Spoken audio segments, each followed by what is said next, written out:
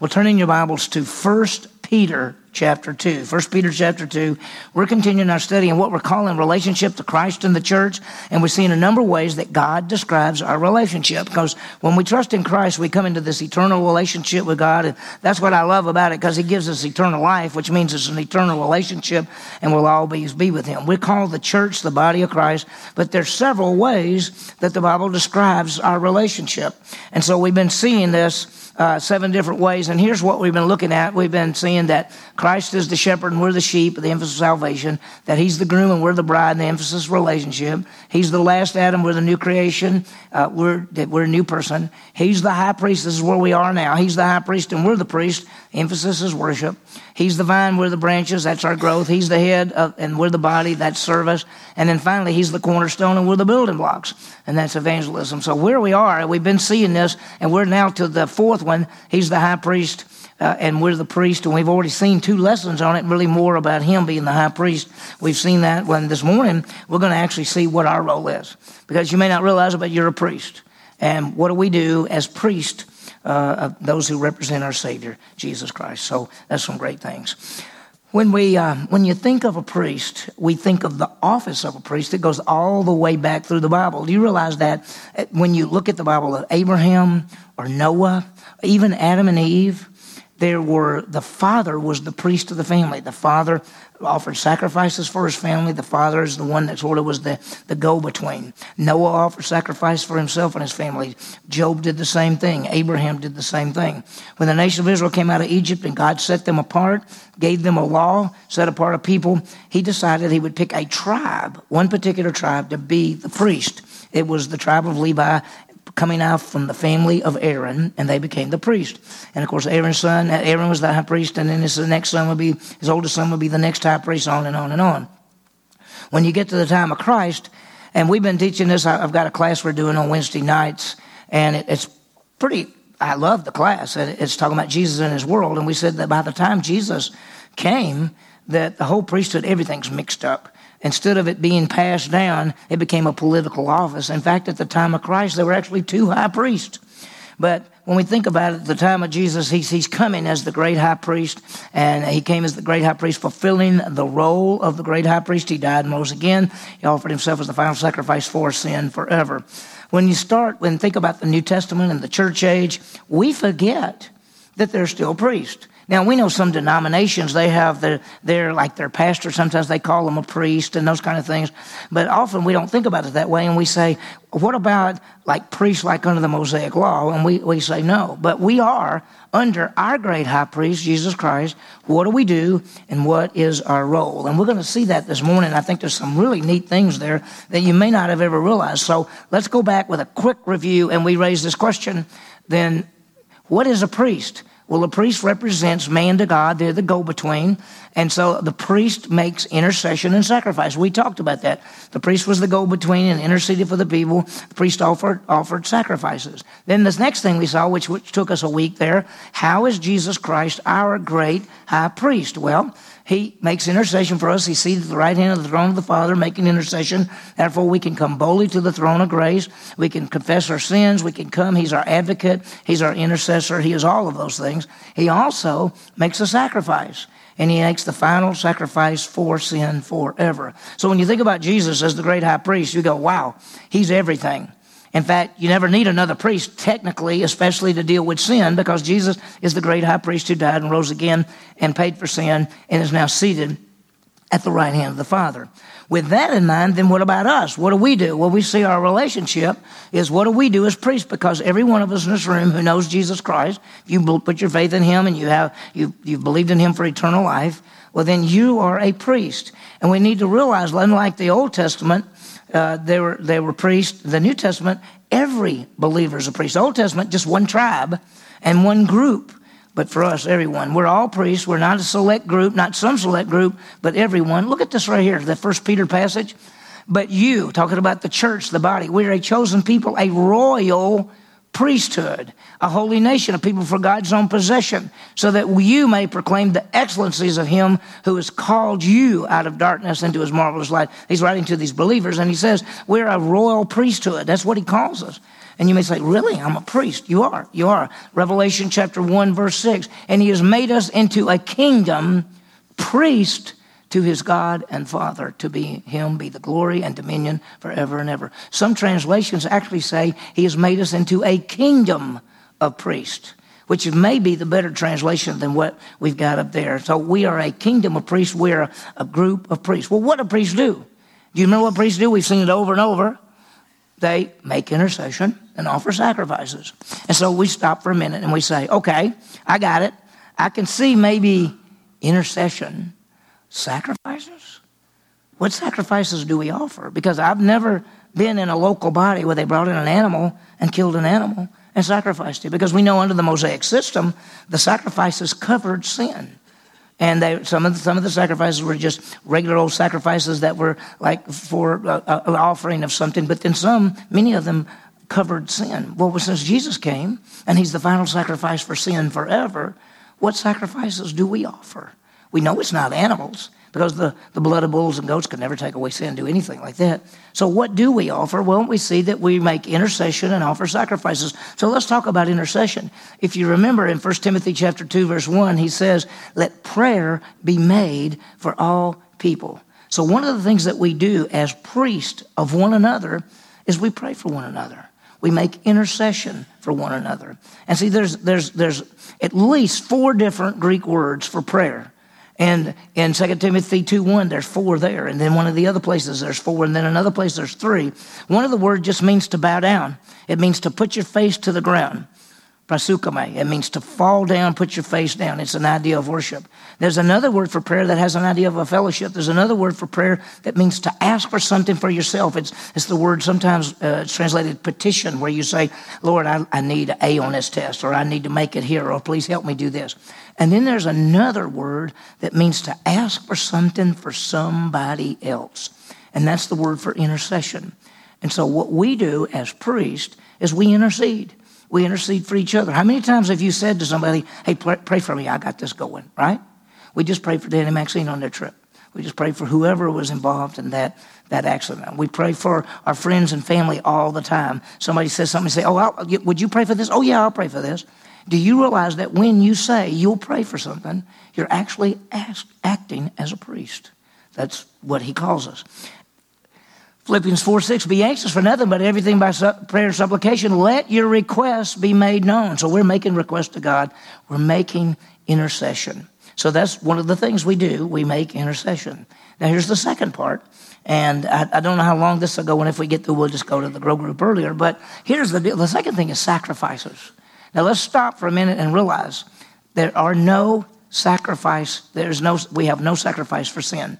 Jesus is the final sacrifice for sin forever. Can you imagine thinking, if you go, and when did sacrifices start? You say, well, we know they were at least started with Moses, because that's when God gave all these different sacrifices. And you say, well, no. You go back all the way to Abraham, and you know that Abraham offered sacrifices. But then you say, no, what? Well, you got to go back. Noah, when he got off the ark, what did he do? He offered a sacrifice. Well, then if you go all the way back to Adam and Eve, Cain and Abel, what did they do? It says at the end of the days, that meant the end of the week. First day of the week is what day? Sunday. Last day of the week is Saturday. It's called the Sabbath day. And Cain and Abel brought what? What did they bring? Sacrifices. Sacrifices are a way. They're something that you give up. You know, a sacrifice is not a sacrifice if it costs you nothing. It has to cost you. And so they would bring animals. Cain and Abel brought different things. Of course, Abel brought an animal. Cain brought a turnip, but you can't get blood out of a turnip. So anyway, we'll talk more about that some other time. But see, all the way through the Old Testament, people are bringing sacrifices. Some to deal with sin, and some just as offerings of worship. And so all the way through. And so we now have come to us, and we say, oh, well, that's all over, because the sacrificial system under the Mosaic law ended at Jesus Christ, because the Bible says Christ is the end of the law, all who believe. And so the Mosaic law of the sacrifices and the priesthood and the Levites and Aaron and all that, that's over with. It is. And you say, so now we're in the church, so we don't have any sacrifices. Yeah, we do. You go, well, what are they? Well, let's think about what they are. Because we realize that we offer sacrifices. In fact, 1 Peter chapter 2, verse 5 says, you also, talking to us as believers, as living stones, are being built up as a spiritual house for a holy priesthood. That's us. To offer what? What does it say? Spiritual sacrifices that are acceptable to God. How? Through Jesus Christ. You offer sacrifices. You offer spiritual sacrifices. You may say, I don't remember ever doing one. What are they? What does the Bible say are the sacrifices that each of us offer? Well, let's start with probably the big one. And the big one is we offer ourselves. Romans chapter 12, verses 1 and 2, he says, therefore I urge you, brothers and sisters, by the mercies of God, to present what? To present your bodies as living and holy, what? As a living and holy what? Sacrifice. Your body's a sacrifice. Now, I want you to notice something there. He says, present your body as a living and holy sacrifice. In the Old Testament, what kind of sacrifices did they bring? Animal, a dead sacrifice. You killed them. You cut the throat, put it up on there, they died. They died in your place. In the New Testament, we offer a sacrifice, and the first one we offer is ourselves. It's a living and holy sacrifice, acceptable to God, which is your spiritual service. This is what's normal. This is what is expected of a believer, is to offer your life. He says, literally in the Greek, stop being conformed to this world, but keep on being transformed by the renewing of your mind, so you might know what the will of God is, that which is good, acceptable, and perfect. He says, offer your life, your body. He doesn't just say offer your mind. He says, offer your body.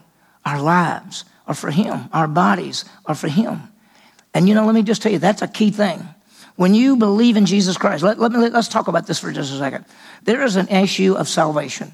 Salvation costs us absolutely nothing. It is a gift. By grace you have been saved through faith, that not yourselves. It's the gift of God. Whoever believes in him will never perish, but have what? Everlasting life. You're saved not because you say to God, I'm going to serve you, I'm going to live for you. You're saved because you say, I'm trusting Jesus Christ. I'm believing in him to give me eternal life. That's the promise. As a believer, now that you are a child of God, you have a great sacrifice you can offer, and that is actually yourself. And when you say to God, God, I give you my life. I want my life to count for you. I want to go wherever you want me to go. I want you to do whatever you want me to do. I give you my life. And he says, let me go back on this verse for a second. He says, you offer what? You offer our lives, your bodies, as living in holy sacrifice. And this is acceptable to God because this is your spiritual service of worship. Remember, this is a spiritual sacrifice. And so we offer our lives to God, our bodies to God. Now, I trusted Christ when I was 19 years old. I wandered down the hall, wandered into a Bible study, didn't want to be in a Bible study. They shut the door. I couldn't get out.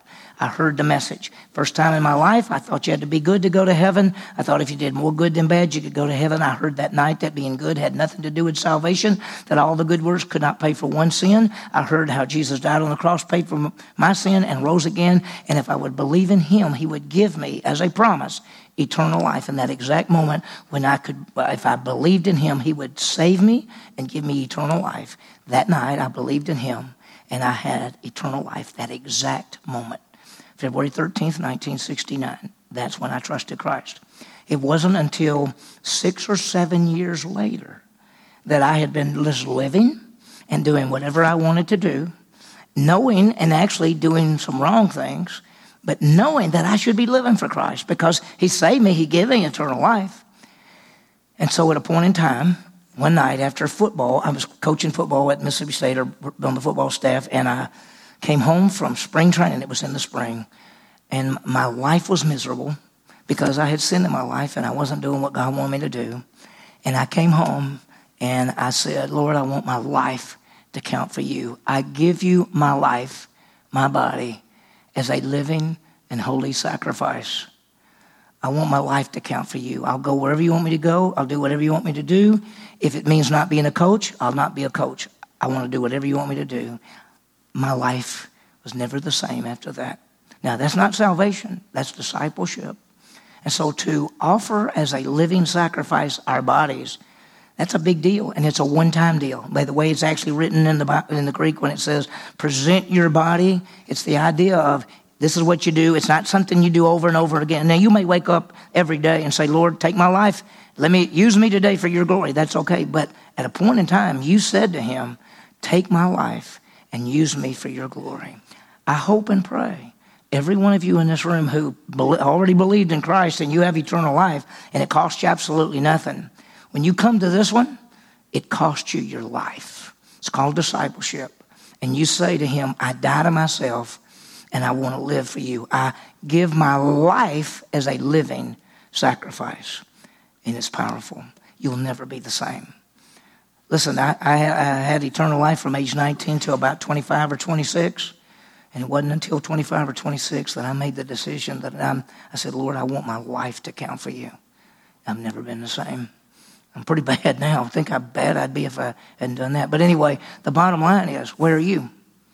I hope and pray that every one of you in this room, that you have offered your life as a living sacrifice in your service. It has nothing to do with your salvation. It has to do with your discipleship. This is a quote that I use a lot. I said it because he says, let me go back to this for just a second. He says, here's what we do. We stop being conformed. This word means to be shaped. We're stopped being conformed, shaped to this world. But what we do is we get transformed. Metamorphose is the Greek word. It means to change from the inside out.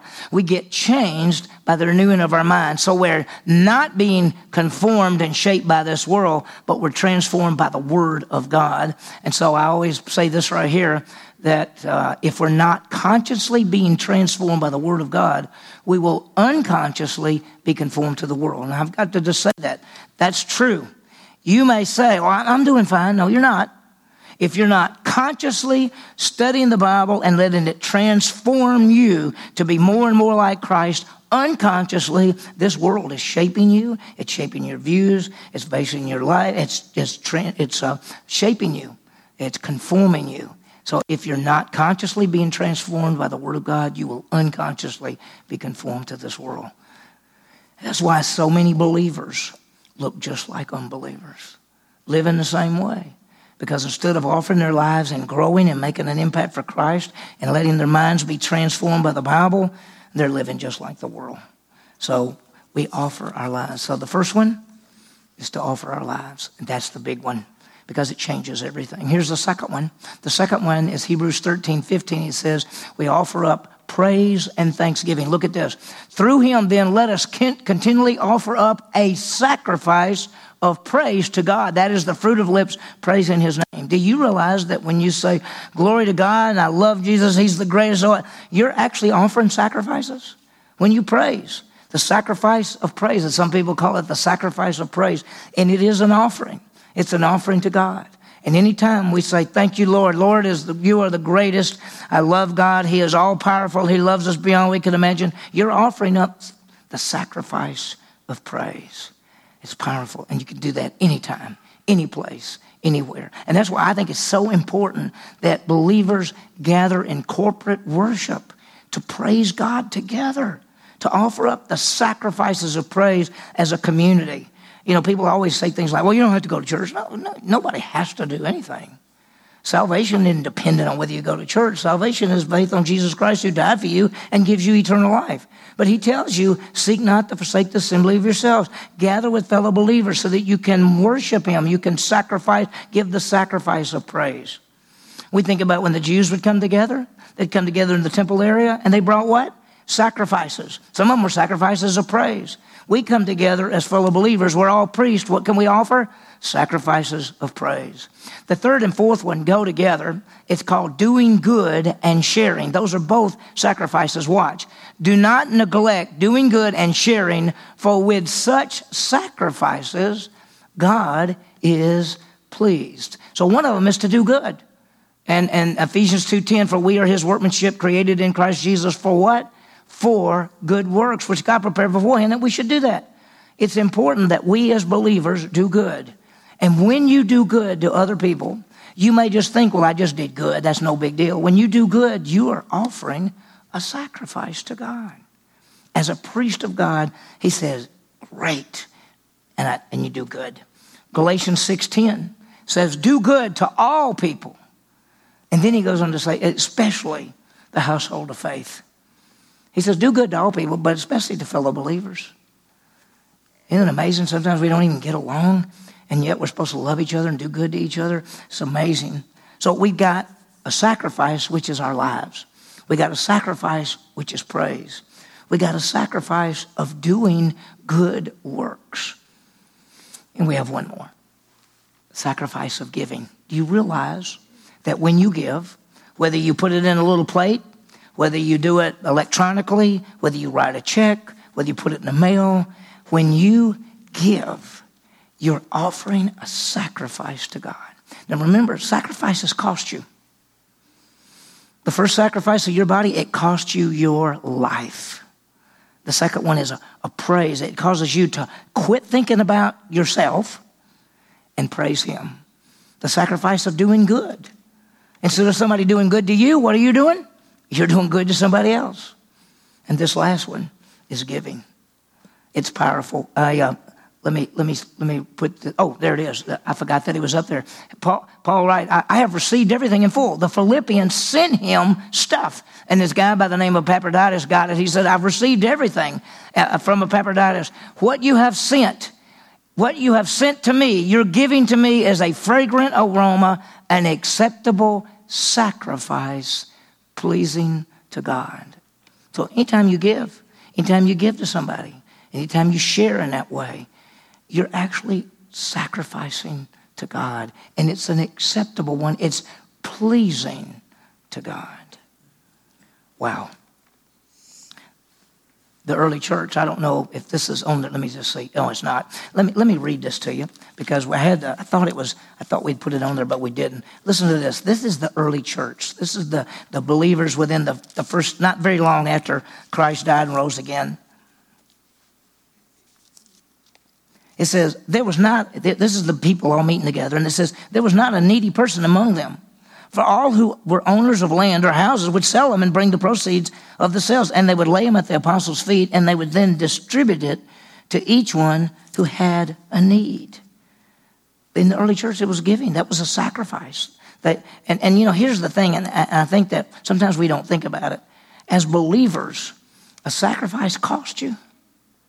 And somebody might say, well, I'm a priest, but I don't know about it. What sacrifices do I give? Yourself, your praise, your good works, your giving.